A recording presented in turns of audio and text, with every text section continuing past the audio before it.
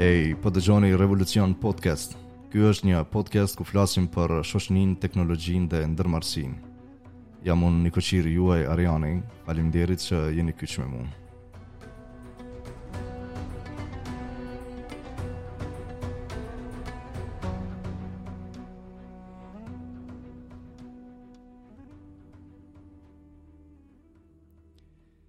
Një prej ambicjeve kyçe, në fakt ndoshta jo ambicjen veti, po ciloj ëndre e mund të themi ndoshta gati çdo njeriu. Sepse këto çdo dhe krejt janë ca përgjegjësime të rrezikshme. Prandaj për të qenë i vëmendshëm në ato, po le të themi shumica e njerëzve aspirojnë dhe dëshirojnë dhe ëndrrojnë me qenë të suksesshëm. Dhe është shumë mirë kur ka njerëz që kanë ambicie të mëdha, ambicie të larta, dhe e synojnë suksesin, sepse ta kesh një jetë suksesshme, ose le të themi të jesh i suksesshëm, ka ca benefite, ka ca privilegje që vijnë me to, e që të mundson ty me jetue paksa, le të themi ndoshta më dinjitetshëm, me i pas të eliminuar barrierat e nevojave jetësore, mos me pas borxhe, me pas prestigj, autoritet e tjerë. Prandaj kush do të kishte dëshirë me e pa veten në një pozitë tillë. Problemi që shfaqet me suksesin është disa llojesh. Është në aspektin e karakterit ndoshta, është në aspektin e përplasjes, vlerave, si dhe në llojin e suksesit që përzgjedhin. Se thash llojin e suksesit që përzgjedhin, sepse kjo ka shumë rëndësi, veçanërisht që individi suksesin të cilin e aspiron ta ketë të përshtatshëm me llojin e vlerave që në vetvete i mishëron. Suksesin e zakonshëm që jemi mësuar me ndëgju, sidomos tek ne ndoshta, është dy llojesh zakonisht. Ose le të themi mostra tipike të interpretimeve të suksesit që i shohim vinë në dy lloje. Lloji i parë është suksesi që unë e quaj i trashëguar, ose më mirë le të themi po flasim për përkufizimin e suksesit, prandaj le ta izolojmë në term lloji i përkufizimit që përcakton suksesin e trashëguar. Pse po themi trashëguar? Sepse mënyra se çka na, ose ajo çfarë na perceptojmë dhe ndoshta deri në një shkallë vizualizojmë në kokën tonë, na ashtu që pastaj për ta trasuar një rrugë para nesh e për të mbërrinë në atë pikën finale që kishme na e dhon shtafetën për më konsideruar të suksesshëm, është një lloj suksesit interesant, mirë po dominues. Ky sukses zakonisht vjen në format e këtilla. Është arketip, nëse mund të thonë në një anë tjetër, ku prindi duke u referu e inspiru prej shembujve të fëmijëve të filanit, të djalit të filanit, të vajzës të fistekut, e inkurajon fëmijën e vet të i thonë, shif baba, krye një fakultet, e mas saj e gjen një punë diku mundësisht shtetit, e shtramon kapuçin, e ki jetën e rahatshme, pensionin e sigurt, dhe këtu mbaron cikli. Ani pse pensioni i sigurt, por siguria për arritjen e pensionit jo dhe aq. Domethënë njerëzit në shumicë dërmuese prirën për me viju këtë lloj suksesi, sepse at the end of the day, çka është kërkesa bazike e çdo qenie njerëzore? Është mbijetesa. Domethënë me arrit deri në fund të muajit me i mbulu nevojat që dalin prej jetesës, me i mbulu ato faturat muajit të rregullta të konsumit, të rrymës, ujit të ngjashme. Edhe në rastin më të mirë me mbet diçka për te saj, në mënyrë që me mujt me bo naj piknik, e me ble naj cukël, naj kerr, naj pajisje të re, naj ajfam të re, etj. Ky është suksesi tradicional. Domethënë nëse një njeri arrin me viju këtë farë ëndre të shumë kujt, prej perceptimit të familjes, potencialisht rrethit, afërmëve, vërehet ose perceptohet si suksesshëm. Vallë bre i kish pas dash ati që u hinin ministrie me kollare, me kravate në punë etj. Kjo lloji i parë. Lloji i dytë i suksesit është suksesi i imponum. Suksesi i imponum vjen kryesisht prej mainstreamit, vjen prej Hollywoodit, vjen prej VIP industrisë, prej atyne që mainstream media i shuan yjet, zakonisht estrada, e që i ka disa karakteristika në vete. Njëna prej ty me pas pare shumë, e dyta mu koni famshëm, e treta me mujt me dëshmu shtetin e për Bora Bora, Tristan da Cunha, Maldive, Dubai, e të ngjashme, edhe me pas si far bling blinga, do të thonë Louis Vuittona, anena knena, ku ta diune, brendet të i kushtueshme, të cilat njeriu i aspiron për me mujt me i bo dy gjona. Një, me afut vetës një kënaqësi materiale, dhe dy, me i plas dushmonin. Me i plas inatgjit. Për shkak që luksi i tepruar i ekspozum, ose i ekspozum deri në shkallë të teprume, nuk është psikologjikisht indikacion i dëshmisë së lumturisë tënde, ma shumë është show off për me i plas ata që takoni noti. Ata që takoni noti. Qa do me thonë kjo? Ata që takoni noti me të pasë sa mirë e sa lumtur jetu ti. Për me mri këtë sukses të dytin, pra, këto të imponueshmin, që krejt që du me bon njeriu me pas nështë anoj talent fizik që e ka dhunti. Me këndu, me ditë mu përdre dhe me valzu, me aktru nështë, me thonë kjo lloj i andrave, sepse me pak mund, e me diçka të dhanë me si dhunti prej Zotit, ti mundesh me arrit pjedestalet më dha, e që rrjedimisht me kupton se keme pas pasuni shumë, keme pas pare shumë. Do me thonë, caku kryesor që karakterizon këtë lloj suksesi është parja.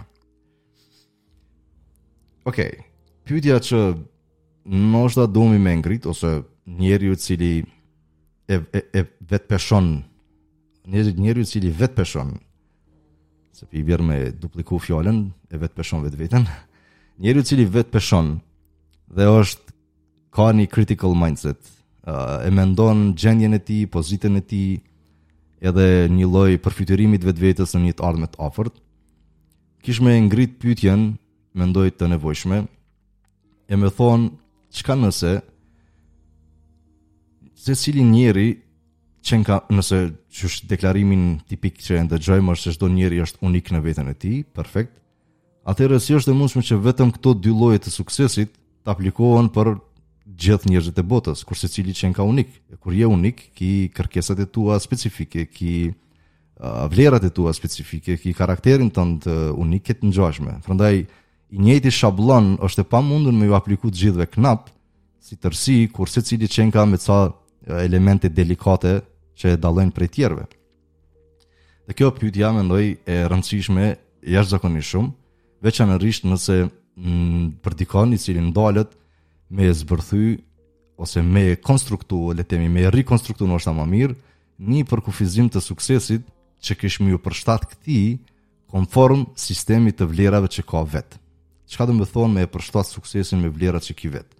Do të thonë që nëse ti, le të themi, e ndjen veten që e njeri me etik të lartë, me parime, me karakter dhe moral, për ty nuk do të duhej me kon joshëse një lloj suksesi i cili arrihet, po flasim ky i dyti monetari, i cili kish mu arrit përmes mënyrave jo të dinjitetshme, domethënë çfarë di unë, kontrabanda, narkotikët, prostitucioni, hajnia e tjerë. Nëse edhe që dihet botënisht, nëse njëna prej këtyre dy mënyrave kish me sjell ty potencialisht shumë pasuni, për ty për shkak të sistemit tënd vlerave që ngërthen vete masaksisht, kish më koni papranueshëm. Prandaj nuk është krejt qëllimi përfundimtar që të arrim tek ajo pasuni ose tek ajo autoritet, nëse përgjatë rrugës ke përdor mjete jo bash ashtu që lejnë shi të hidhur, le të themi, jo bash të duhuna.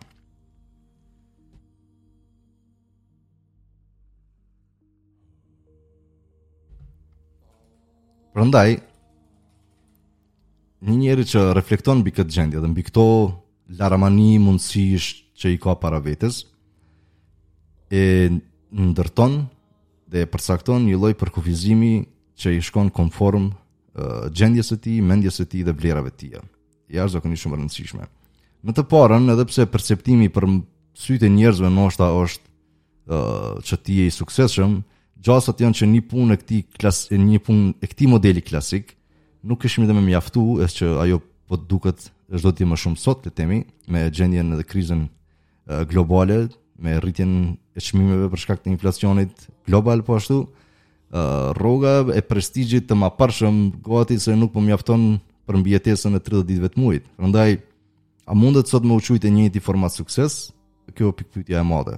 Me shumë gjas, për diko që shpërten në ambicie është ultra energjik, absolutisht, kjo kishë më ka një lloj skllavërie, e që mendoj që 100% është skllavërie përgatitun, sepse ka një kalitje kolektive ka herë, që disa qindra vite, për mi përgatit njerëz që mi u fut ciklit jetësor si një sklav i robotizuar, i cili ngritet mëngjes, shkon punë 8, kthehet në 4, i ngordhur krejt në aspektin e energjisë dhe është i paaftë për me bë kurfar aktiviteti tjetër dytësor mas dite. Prandaj ti për këtë gjithë të 30 ditë të kontributit tonë si sklav, ja merre çdo 700-800.000 euro në fund muajit sepse i ke merituar, sepse na i ke dhuru neve të gjitha të energjitë tonë për nga 8-9 orë në ditë. Prandaj na shpërblejmë ty me një ditë diell e pushim, edhe me këto 800 euro në fund muajit, e tash ti planifiko, kurse mos shpenzo, luksin harro, pushimet anulo etj etj. Ndërkaq lloji i dytë ke që mund të jetë konflikt interesash për shkak të vlerave që ngërten. Nëse je parimor, nuk mundesh me pranu çdo lloj aktiviteti, çdo lloj transaksioni, edhe ato jo etike, jo dinjitetshëm, që ty me të sjell tek pare, sepse nuk është qëllimi eventual ajo. Po mënoj, na kemi qef me pas shumë pare, po jo nëse ato pare janë të ndyme. Në këtë kontekst, çka është qëllimi i suksesit përfundimtar?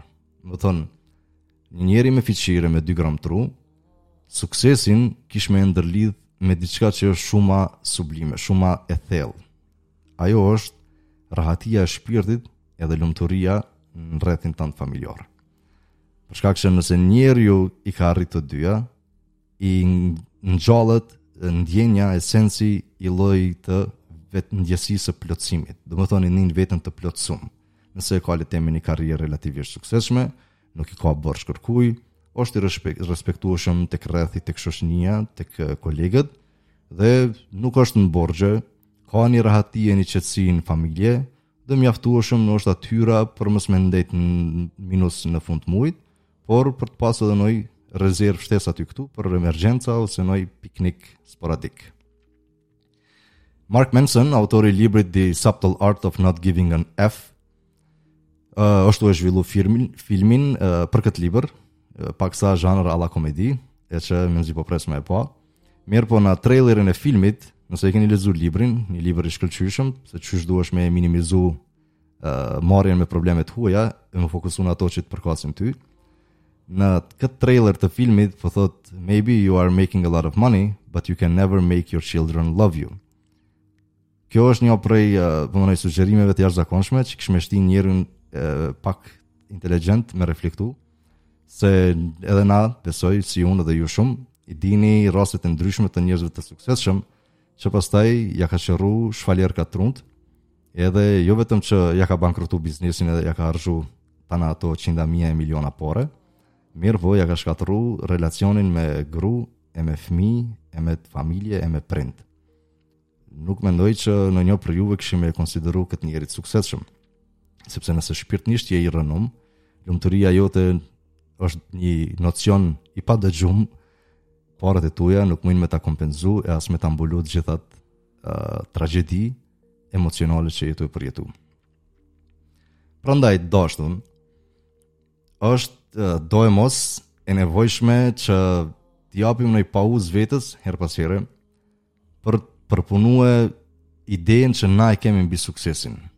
Mos vallë jemi tu i ndjek rrugën e atij suksesi që perceptohet tek masa e skleverëve modern si sukses, apo mos ndoshta po aspirojmë, po lezetohemi e po joshemi prej këtij suksesi të imponuar të mainstreamit, e që kishme na në përkomb sistemin e vlerave që ngërtejmë vetvete. Prandaj caku përfundimtar do duhej me qenë që shpirtnisht me unë dijet qetë, me na karakterizu e mbush qoshet e shtëpive tona lumtunia, me gëzu një respekt modest tek njerëzit, pa u hyn hak si thënë, e pa na hyn hak kush tjetër, e pa na trokit derën për borxhe e të ngjashme, në mënyrë që kur ngritesh mëngjes për me pi kafën, me pas gjithë rahatinë e botës me vete e me të shiju espressoja deri në fund. Faleminderit për vëmendjen dhe minutat. Shpresoj që me këtë arrita spaku me ja nxit kurreshtjen ose mendimin kritik që me ripeshu perceptimin tuaj të suksesit, me vlerësu rrugën që jeni të ndjek nëse po cenon në një prej vlerave tuaja e principeve dhe parimeve që i keni në vete. Edhe ndoshta më e rëndësishmja me ju nxit që me konstruktu ose le temi rikonstruktu një përcaktim të definicionit të suksesit që kish më uro juve knap. Miru takofshim në episodin e ardhshëm.